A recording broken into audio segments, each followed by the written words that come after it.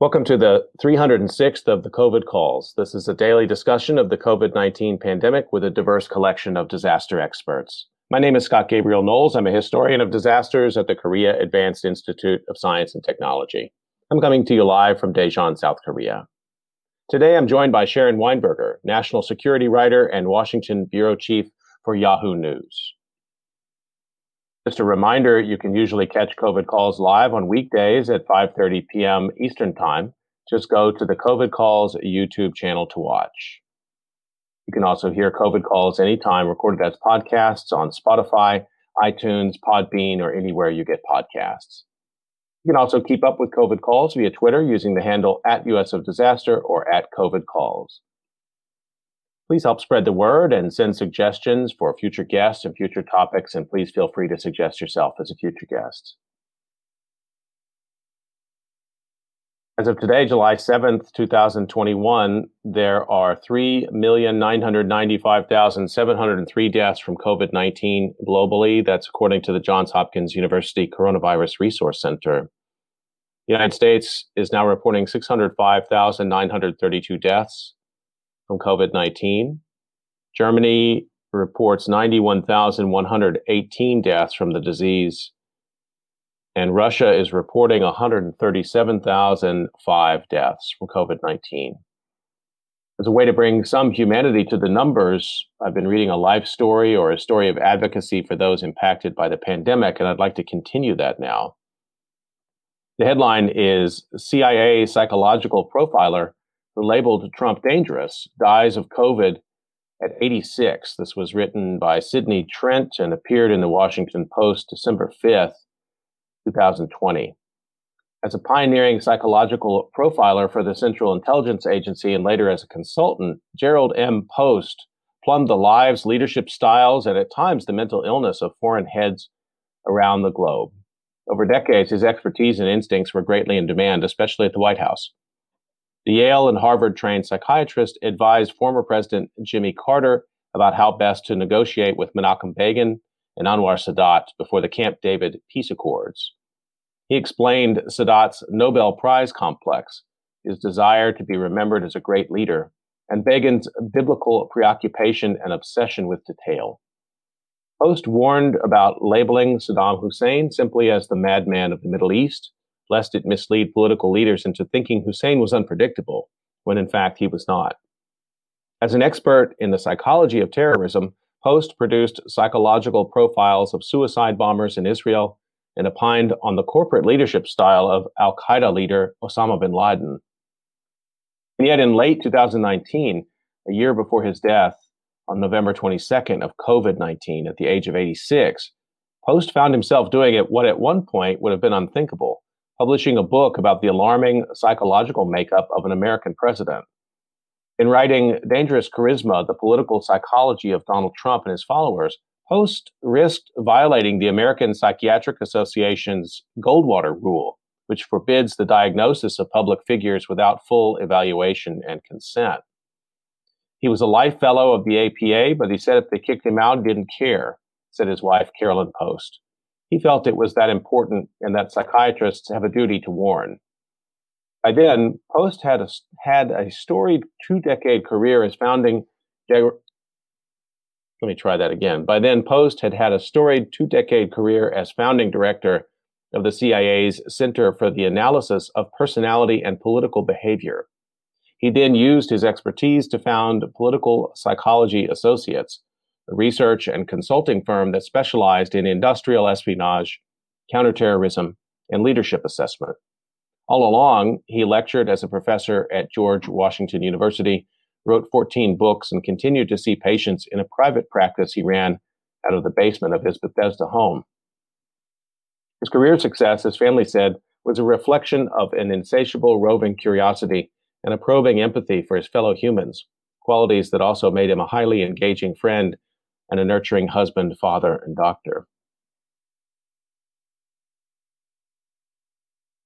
He always wanted to know, what are the people about and what is their world, said Cindy, 58, his daughter, a clinical psychologist in Silver Spring. Her father was kind of a whirling dervish. He was the kind of person who would think there are 24 hours in a day. Can we fill 23 of them? Post was born in 1934 in New Haven, Connecticut. His father sold movies to theaters, and his mother worked as a bookkeeper, taught painting, and made and sold pottery. He put himself through nearby Yale University for his undergraduate degree and then medical school. He received his postgraduate psychiatric training at Harvard Medical School and the National Institute of Mental Health. He was also a faithful father to daughter Kirsten Davidson, 49, who's blind and intellectually disabled, greeting her in a special way every morning and signing off to her each night. At the CIA, Post was able to marry his triple passions of psychiatry, history, and politics by founding the agency's Center for the Analysis of Personality and Political Behavior.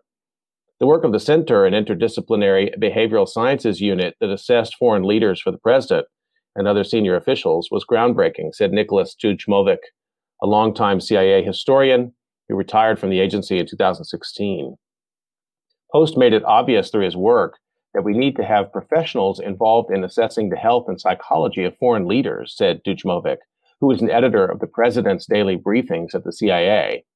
He said he frequently encountered Post's legacy in briefing contributions. In his last effort to psychologically profile a leader, Post trained his expertise on Donald Trump. In Dangerous Charisma, co-authored with Stephanie Doucette, Post described Trump as a destructive, charismatic leader with the traits of a classic narcissist, such as grandiosity, lack of empathy, hypersensitivity to criticism, and no constraints of conscience. But Post also probed Trump's symbiotic relationship with his followers and theirs with him. Were he to lose the election, Post said a year ago, I think we can be assured that he will not concede early. Trump may not even recognize the legitimacy of the election. After the book's publication, Post's health took a downward turn. His kidneys had already been failing, forcing him to go for dialysis several times a week when he suffered a stroke in July. After several months in a rehabilitation facility, he spent his final weeks of life surrounded by family at home, and on Sunday, November 15th, he began having trouble breathing. Carolyn called 911, and an ambulance rushed him to the hospital where he tested positive for the coronavirus, and he died exactly 1 week later. Visiting with her father in his waning days, Cindy Post said she tried to help him consider the fullness of his restless life and find peace with the end. How do you feel about the life you had? She asked him. You've done a lot of things, you know. There's so much more to do, Post replied. But can you let this be enough? His daughter asked. He didn't answer, but Cindy said she could see the frustration written on her father's face.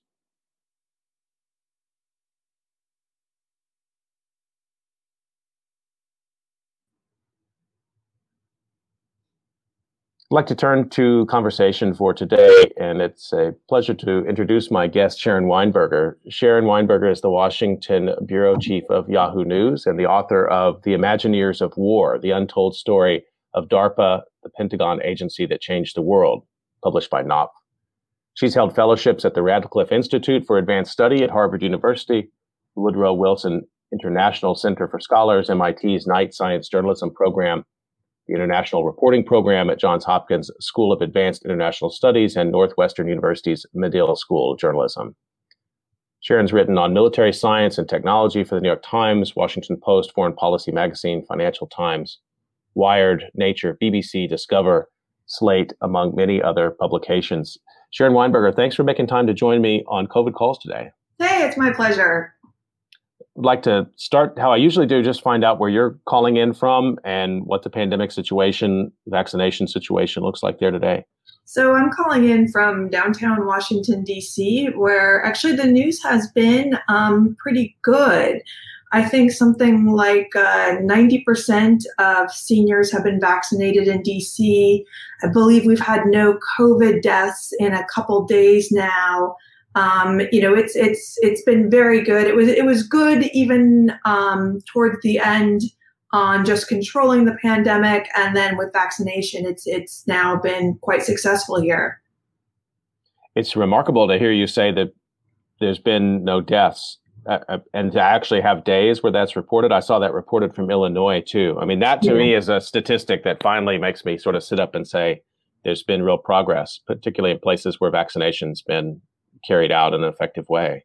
Well, it's real world showing the results of what high vaccination rates can do. I wonder if you wouldn't mind sharing maybe what's your strongest memory or association of this last 17, 18 months of the pandemic. So I think, particularly as a journalist, where I've seen, I don't know, I guess I had to say, like, nobody has a monopoly on knowledge. I had a number of reporters who focused on China who were telling me back in February to be prepared for this to come to the States. And we're giving very good reasons and saying that we should buy masks and to prepare for this. And I have no idea on what basis I simply ignored that advice as a person. I mean, not as a journalist, recognizing this was a big story.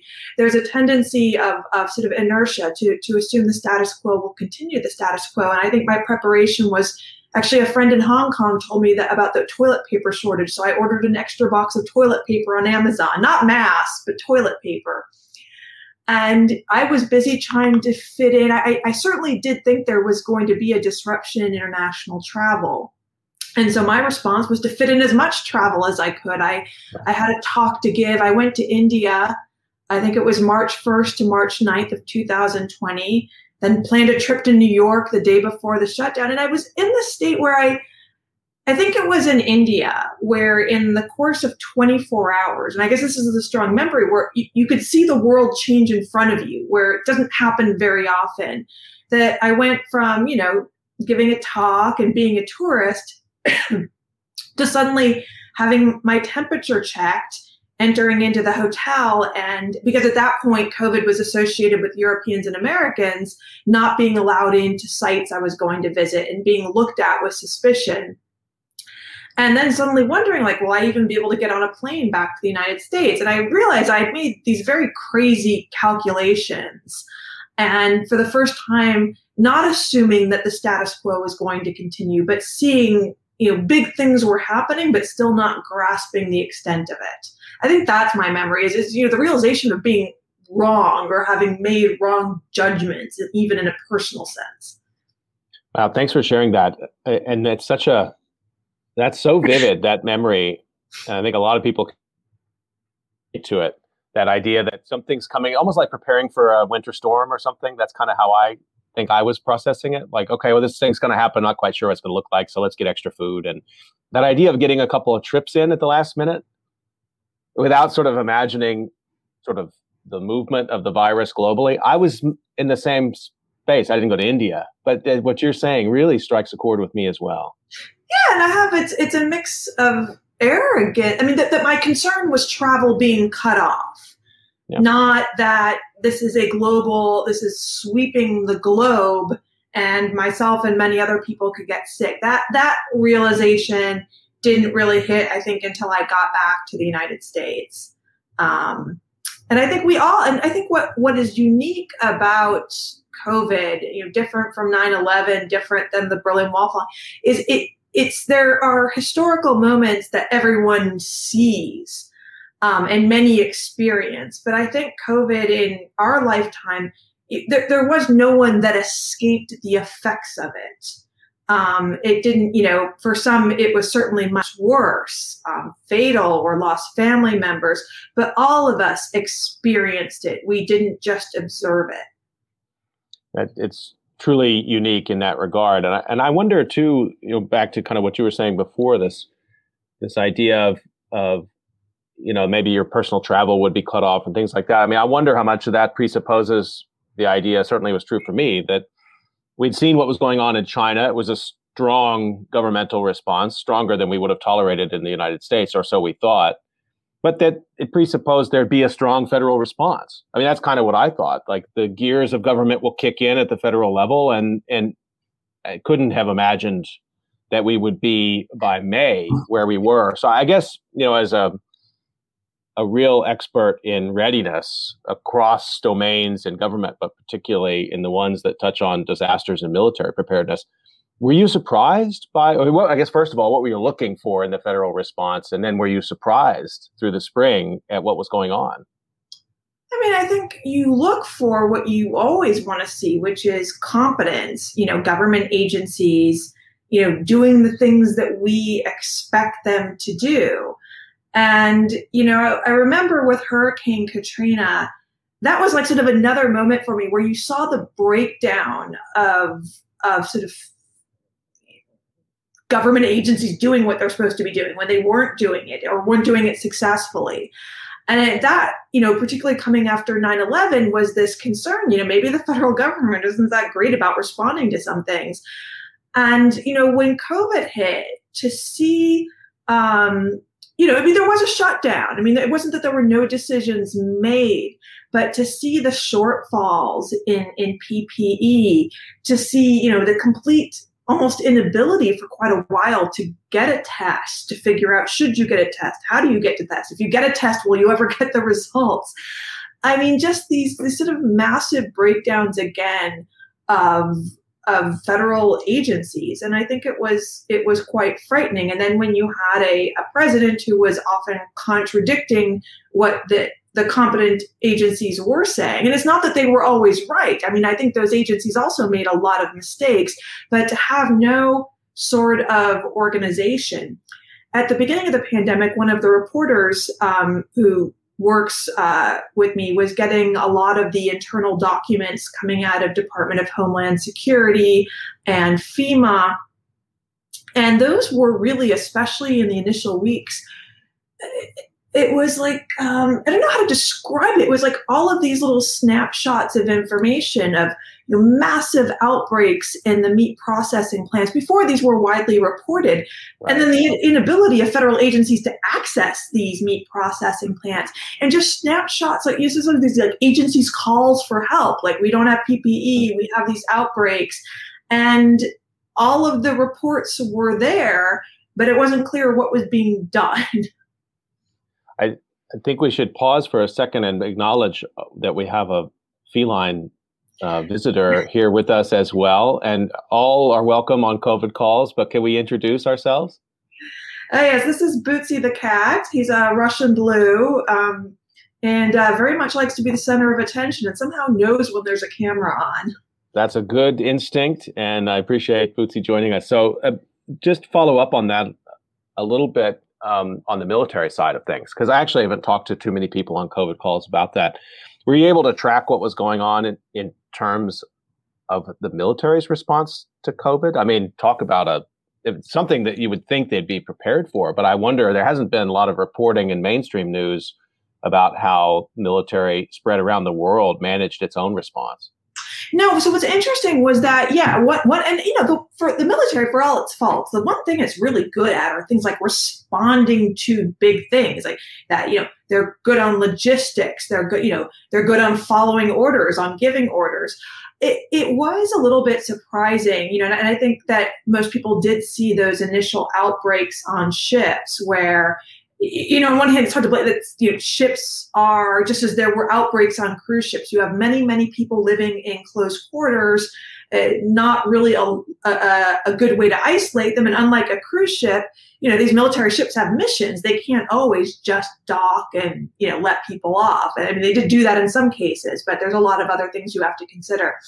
I think what's interesting about the military response and some of the foibles is back in around 2006, 2007, there was a great interest in the federal government and in military in pandemics.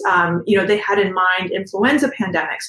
So there were, in fact, and one of the other reporters in our bureau wrote about these sort of war games, exercises that were done of how the military would respond to an influenza pandemic. And, it's sort of interesting, I'm sure, especially for you dealing with disaster response, it's, we're probably about the same age. I did tornado drills in grade school. Oh, yeah. And didn't realize till years later, these were the same drill. They called them tornado drills, but earlier they were civil defense drills.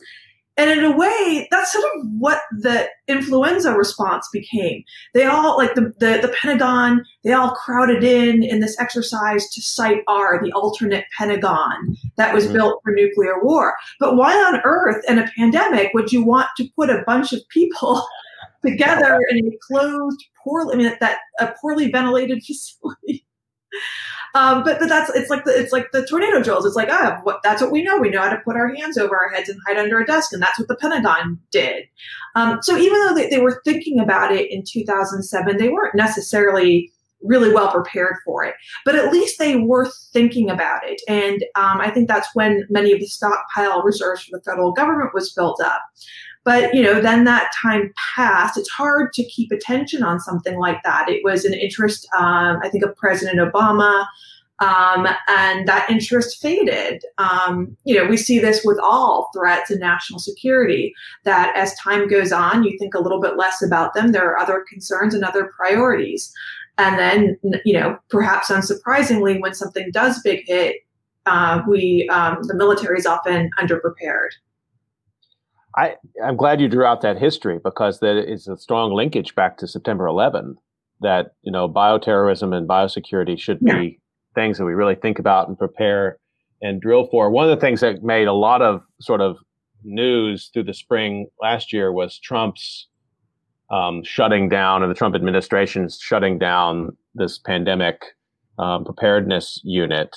I've always wondered how much there was to that, like how important that really was. Was it even a decision that he had any input on? I think John Bolton had gotten some of the blame or credit, depending on who you ask about that. Were you tracking that at all? Yeah, I was tracking it. That is one of those really complicated issues. I did hear arguments that was overplayed. It was less disassembling a unit than, it was the same people just reassigned.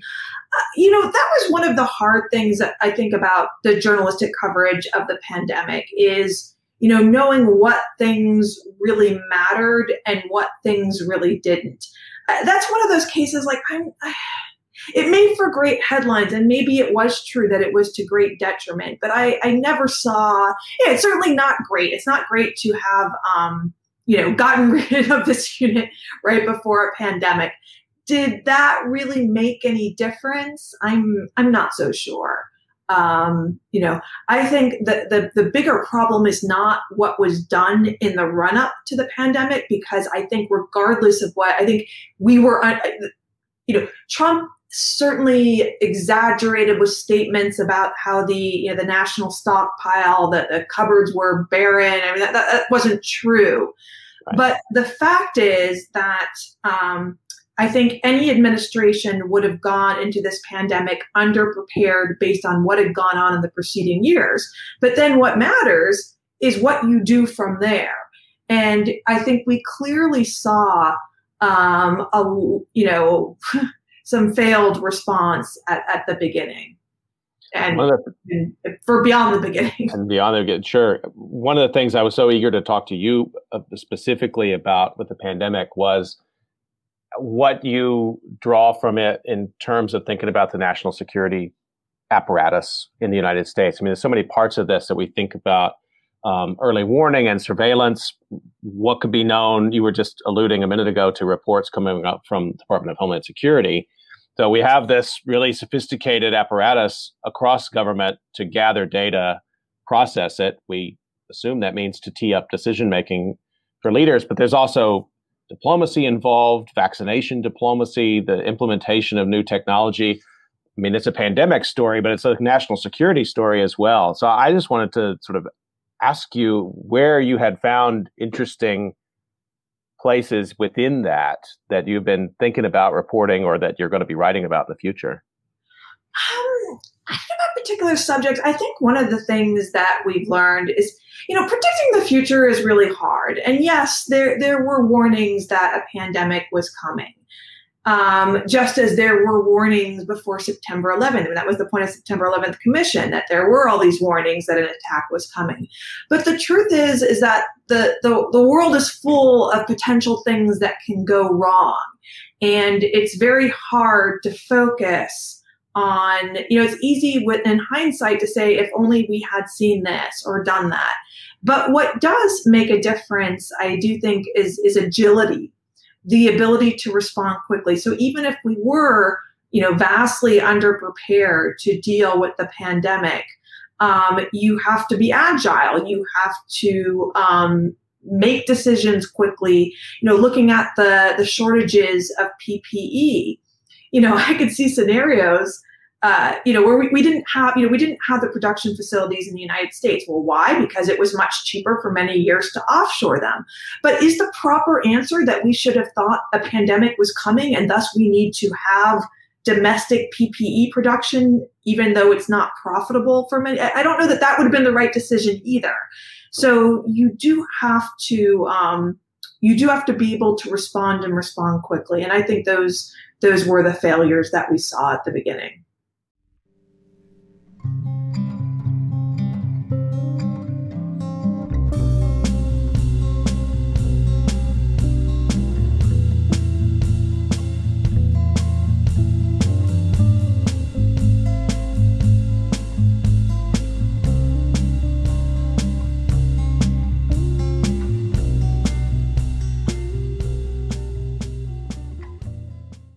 In the corners of military intelligence where you've done so many of your, great reporting and your writing and Imagineers of War, do you think, or maybe do you know, the pandemic has opened up opportunities and questions for them that are leading to new technological developments? I mean, certainly in terms of data gathering, big data visualization, and things like that, I would imagine this has been, a test of maybe some of the things they've been wargaming, but maybe an opportunity to develop new things.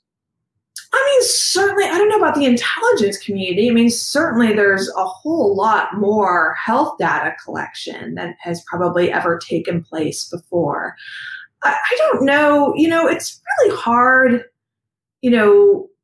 thinking about what is the intelligence community's role with the pandemic. We see that in a couple of different areas, less about sort of technologies, but in what they know, what they could know. So, there has been reporting, including from my bureau, on, the intelligence community trying to see could they have gotten signs earlier from China about how bad this was. Now we see the intelligence community involved in the lab leak theory, which is still quite controversial. I think the intelligence community probably doesn't quite have, and neither does the Pentagon, the science base that it once had during the Cold War. And I guess I'm a little skeptical. I mean, I could be wrong. I hope I'm wrong about how much they're going to be able to add to our understanding of the pandemic or the origins of the pandemic. I think the bigger thing for the intelligence community is, that they're supposed to anticipate future threats. The CIA, I think the CIA, actually the intelligence community had, like the military back in 2007, 2008, they had been looking at global pandemics quite closely. But, same with the military, these things sort of come in and out of fashion based on the focus of the administration. And, after 2008, 2009, that interest simply faded. The world is full of an infinite number of threats, and we have a finite amount of attention when it comes to national security. I think I'm just going to speak for myself here. Some of those growing up in the Cold War, some of those ideas that there must be a sort of infinite amount of funds going into gathering data, science development, all that kind of stuff, for good or for ill, often never used, I guess. But that's just out there happening. And so I think without even scrutinizing it, realized with this pandemic, as I guess I should have realized after Katrina, which you alluded to, that the failure of a federal response or a halting federal response, it might be a window into the fact that things have just changed since the Cold War.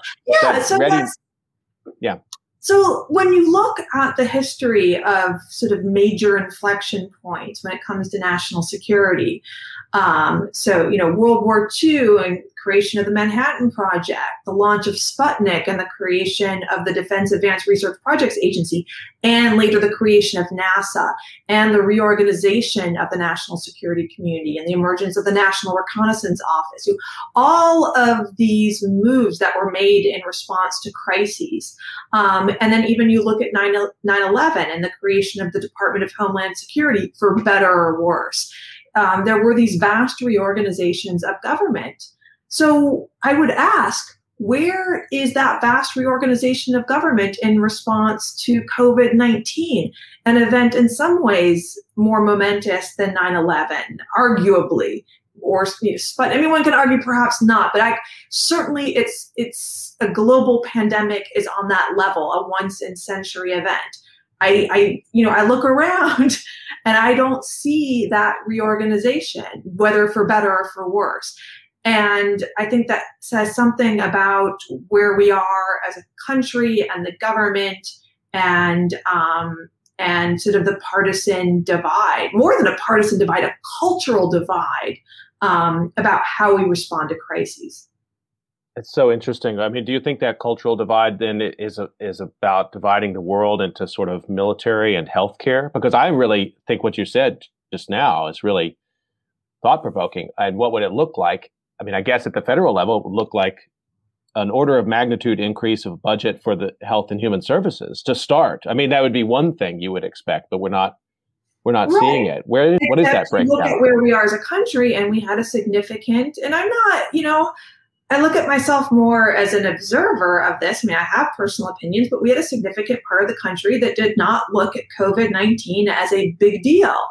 Whether they viewed it as, a bad cold, the flu, that it was overblown, and when we saw the politicization of mask wearing.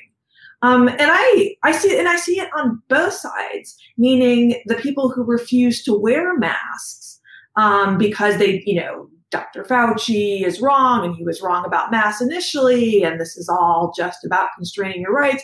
But I also am critical of those who took the mask as sort of, signaling, who they belong to and what they believe in, rather than it's a mask. It helps prevent the spread of COVID and also flu and cold.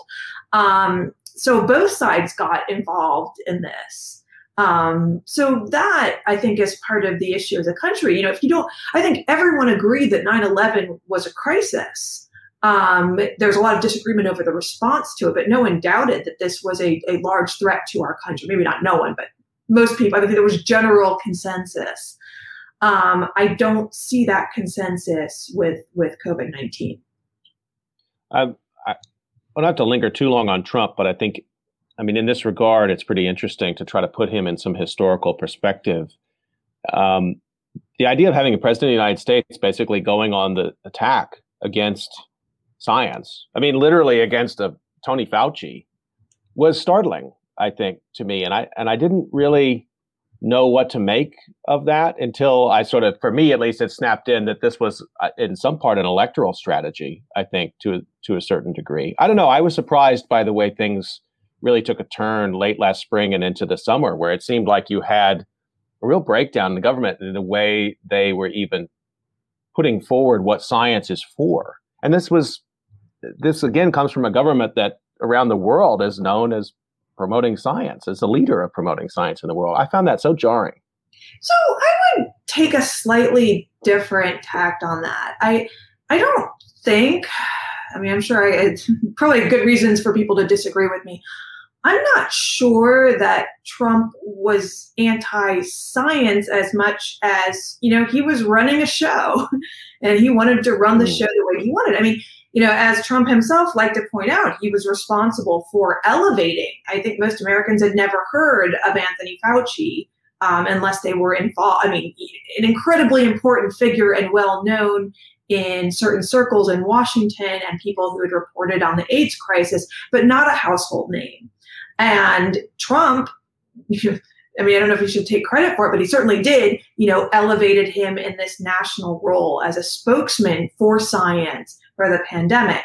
And then, of course, there was this breakdown of their relationship that took place. And then, Trump very much turned on him in a way that I think was shocking to many people, perhaps not people who expected as much out of Trump. So I don't know that it was anti-science so much as not caring about the science. Trump wanted to respond. He was confused and frustrated by this thing he couldn't change through tweets. He couldn't for the first time, he couldn't redirect the news cycle. He couldn't say, let me tweet and you're going to look at this shiny object. It was still the pandemic every single day. And I think that flummoxed him. that he could no longer control the news cycle like he had done for several years of his presidency. And so I don't think it was so much, anti-science as just the way he's anti-everything that he couldn't control the message from. And I think it's, a shame on many levels, but, he could have emerged as someone who, took on the pandemic and took the hard decisions that were need to be made, but did not do that. Yeah, it was a pretty low bar. I agree with you. I think it wouldn't have taken much, even maybe no different actions, but different affect. And a lot of people would have been behind him. I'm still sort of surprised by that. I think the greatest shame was, the mask wearing needn't have been a political issue. That was something that could have been embraced early on and would have helped. There were a lot of things that could have been done differently. Just a reminder that you're listening to COVID Calls. I'm talking to Sharon Weinberger today, national security expert and Washington bureau chief for Yahoo News. You, in passing a moment ago, you alluded to the lab leak theory. I wanted to circle back to that again, because I think to me, it seems it opens up some areas where we could talk about preparedness and places where national security somehow overlaps with the pandemic. I don't want to ask you, is it true or not, but so much, just what is the lab leak for you? What does that sort of story open up for you in terms of trying to make sense of the pandemic in a broader context? Well, at the very basic idea of it, that COVID-19 wasn't something that jumped from bats to an intermediate species to humans, but was either a virus that escaped from a Chinese lab that had been collected from the field, or that it was a virus that had not been sort of genetically manipulated, but had gone through what's called gain of function, had been manipulated, changing aspects of it to see how it would spread. And in that way, jumped to humans, and then that escaped the lab. I'm not an expert in pandemics, so I probably know as much as anyone who at the beginning started reading books on it. And, if you read books on it or talk to people, there's a pandemic about every 100 years, and we were at about 100 years. So it's not that unexpected that one hit. I don't know how anyone would ever prove one way or another the origins of the pandemic. I don't think there's been a good track record of finding, whether it's the patient zero. And so what it should be is a scientific question, something that should be studied. I don't think it's very effective as something to try to figure out whose fault it is. I think we need to know as much about the origins of the pandemic as we can. I doubt we'll ever know exactly what happened, but maybe we'll know more that can add to our knowledge and help prevent it from happening again. But it's become so political. It was political during the Trump administration with the way that Trump used language, calling it the Chinese virus, which is not helpful, or worse names. But it's also, there's a lot of criticism and soul searching now among journalists and others, where that theory was treated as a conspiracy theory under the Trump administration by a lot of journalists because of Trump's words. But now, because the Biden administration is looking at it, now it's okay to write about. Science, as I'm sure you know, it's never free from politics. The idea that there's some pure science and that there's a political party on the side of goodness and right and following the science, and then there's a party that's anti. I don't believe that.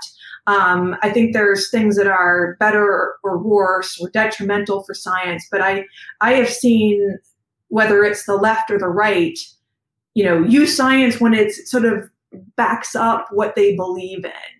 I guess I'm a little bit more cynical in that regard. No, but I think that's really, the lab leak exposes a lot of this process that you're talking about. Yeah. And what's important is that we look at it, and we look at it to encourage transparency, by the Chinese government and accountability and to increase our understanding. I just as I'm critical that people treated it as a conspiracy theory, I'm now critical that it's not anymore. I mean, it should be above those things, but it's not. I guess I wonder, maybe you can, help parse this or translate a little bit. But when the announcement was made that the Biden administration was now looking at it in a sort of a national security sense, not just the scientific sense, but that this sort of gain of function research could be there. It sort of snaps into a different mode. And again, the sort of helpful cultural divide that you were alluding to a minute ago, that we seem to be quite good in the United States at thinking about war and security. Maybe it's not so clear how we react to something if it's focused on health. I'm curious, what does it mean when they say they're going to look at a lab in China from a national security perspective? It's a different agencies involved. It's a different sort of briefing to the president. I don't really know what to make of it. Sure. I mean, our intelligence community has access to things like signal intercepts, phone communications, email. We have built up a lot of capabilities to, beyond science. I mean, the intelligence community also has access to scientists, and they do still have scientists employed in these agencies, but they have access to lots of other information that, a CDC or NIH or whomever doesn't have access to. So I can certainly see the use of that and the reasons for having the intelligence community involved. I'm doubtful that, I'm sure it will add some information. But the truth is that the Chinese government may well not know where the virus came from, probably does not. I think we tend to assume that authoritarian governments or autocratic governments are all knowing, but actually they tend to be the opposite. Because there's such a resistance, in a non-democratic society. You don't want to be the scientist who suffers the consequences of reporting that something went wrong. And so information often does not, it bottlenecks at the very bottom. And so these governments often know much less than what other governments might know about things that happen on the ground. That's fascinating insight. Why do you think that we revert to an idea that authoritarian societies are all-knowing? I mean, that's been sort of presumed throughout, and I would say you're right in this regard. Both Republicans and Democrats have said things that are tantamount to Chinese government knows what's going on, but they're not telling us. But that could very well not be the case. I think some of that is just the popular idea of George Orwell in 1984, that Big Brother sees everything, which was one specific issue of authoritarian governments or totalitarian governments. But in fact, I don't think that Orwell was trying to break down all the elements of of what a totalitarian government would look like. He was focusing on one issue. Real governments, autocratic, authoritarian, totalitarian, are complex. China is probably much more complex than many others. And when you look at different areas, I have a colleague, James Palmer at Foreign Policy, who wrote a good essay about this, titled something like, we don't know anything about China, which sounds like a very simple idea. What he talks about is all of these figures we have on the GDP, on education, on literacy. We don't know if any of them are true, because we know that that the numbers being given to the central government in China, everyone is motivated by something else. It's like the archives for the Soviet Union. Everybody was lying. They were lying to Stalin about how many people they shot. They were lying about how much grain they confiscated. Everything was a lie. And so trying to figure out the real picture is challenging. And I think that is part of what we may see, the challenge of trying to figure out whether a lab leak took place. There's one more thing about national security I wanted to ask you about. As a person who's spent a lot of time studying and writing about the sort of dark corners of security and research and things that the public is not supposed to know, that the government is researching and developing weapons and things like that. Is this a time of conspiracy thinking that's somehow different from before? Or are we in a continuity and just paying more attention to it? And I ask you this as a person who's wrestling with this myself. Are we just shining a more light right now on something that's a feature of American life, which is not to trust experts and to always think there's some something going on behind the scenes, or have we reached a turning point here? I go back and forth on that myself. Mm. On one hand, there's one researcher who pointed out that, if you look at just numbers, it's not clear that conspiracies are any more widespread than they ever were. There was I don't remember what the statistic was, but the number of people who believed in some Kennedy assassination conspiracy was 60%, 70. I don't remember precisely what it was, but it was very high. And so the question is, what exactly, and also what do we classify as a conspiracy theory? I'm sure there's a lot of people who would only classify right-wing things as a conspiracy theory. QAnon, a conspiracy theory, probably is. Was the idea that Trump was a Manchurian candidate for the Russians, was that a conspiracy theory? It was wrong. He had other connections, but why is that not a conspiracy theory? So I guess I'm very wary of how we classify conspiracy. I think what we're seeing is the ability for beliefs, whether right or wrong, to spread so quickly and unmediated, unmitigated through the internet without the gatekeepers, for better or for worse, of journalists or experts. So it's the spread of information and the ideas based on this information that is changing and allows things to spread very quickly. But whether that's conspiracy theories or not, I think is hard to say. I think that's really helpful, because it may very well that way you sort of capture a continuity, but also point to something which is obviously quite different, that somebody could hatch an idea or even just grab something from the news, which is uncertainty around science. And there's plenty of that. And they can kind of weaponize that and move that out into the information space by the afternoon, right? Yeah. Yeah. The fact that, QAnon didn't exist a few years ago. And it's hard for me to tell, how much of that is these really people who believe in QAnon or believe in elements of what QAnon weaves in. But yeah, it's the rate of information spreading and who can spread it is those changes are enormous, but they were coming for a while. They were coming from the start of the internet. And I think we're just kind of seeing them flower. Just to remind folks, you're listening to COVID Calls. I'm talking to Sharon Weinberger today. We have a few minutes left. I wanted to ask you about journalism in this time. Been a lot of things cover, but also a period of decline in local news. I saw an amazing story that said something like 60% of people throughout the pandemic had still gotten news about the pandemic from local news sources, but local news sources continue to dry up. It's kind of a confusing period in changes in media ownership. And so I don't know, sort it out for me a little bit. What have you seen in terms of big picture things or small bore things that are interesting to you in terms of journalism in the pandemic era? Yeah, the local journalism thing, it's hard. And part of it is probably my own lack of personal experience with local media. I grew up in a town with a local newspaper that wasn't that great. And so for me, it's hard. I don't feel the loss of that much. But certainly, based on colleagues who have worked in local news, it does seem to be a real thing. They have to come up with an economic model that supports it. Have we, what do we lose by not having that local news?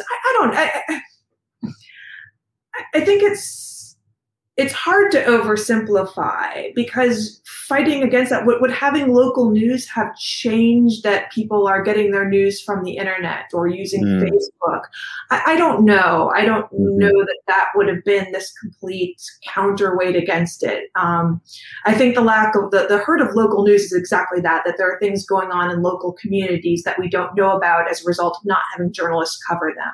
I don't know that it would have impacted what we're seeing now with social media and how people are consuming news and using news. So what have I seen most? I continue to think that journalism has a lot of soul searching to do about this divide in the United States. How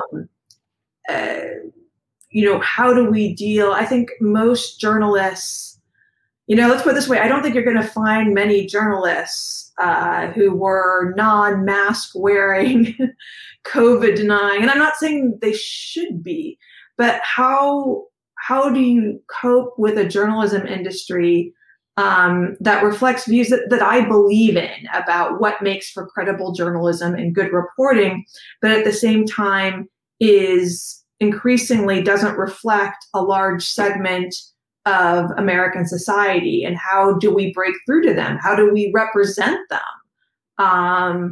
If we're just writing for ourselves and for people who agree with us and think like us, are we achieving, this greater mission that journalism has?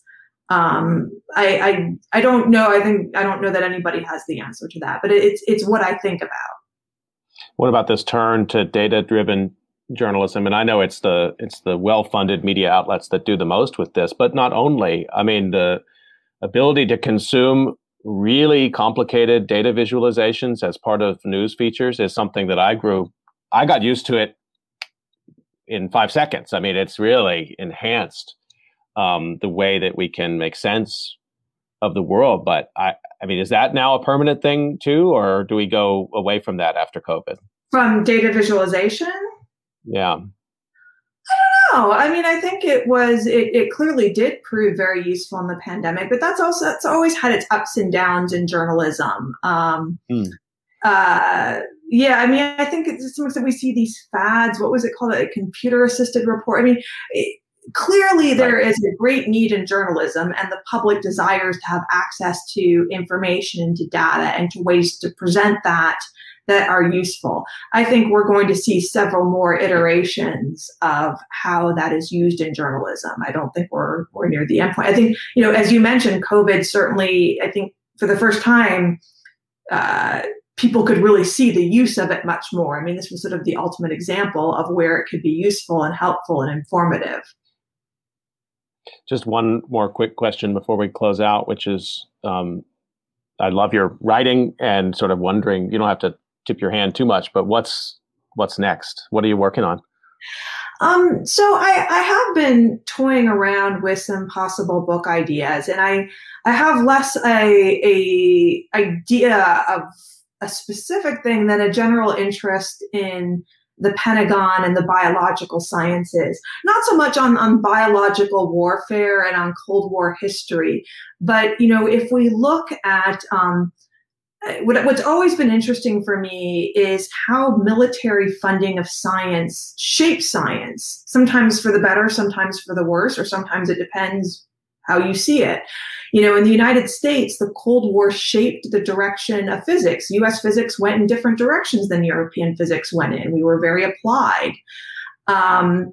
So the military has for a number of years, even decades, been involved in the funding of biological sciences. Well, what does that do to the biological sciences? I think that's the question that I'm most interested now for a possible book. Just a reminder, you've been listening to COVID Calls, and you can catch COVID Calls most weekdays at 5:30 p.m. Eastern Time. Please join me tomorrow at 5:30 p.m. Eastern Time when I talk to economist Micah Pollock. We'll take a big picture look at the economic impacts of the pandemic and then focus in on his area of research in local economics in the state of Indiana. And I want to thank my guest, Sharon Weinberger, for joining me today. Sharon, as usual, it's great to talk to you. Thanks so much for your time today. Thank you. Stay healthy, everyone. We'll see you tomorrow, 5:30.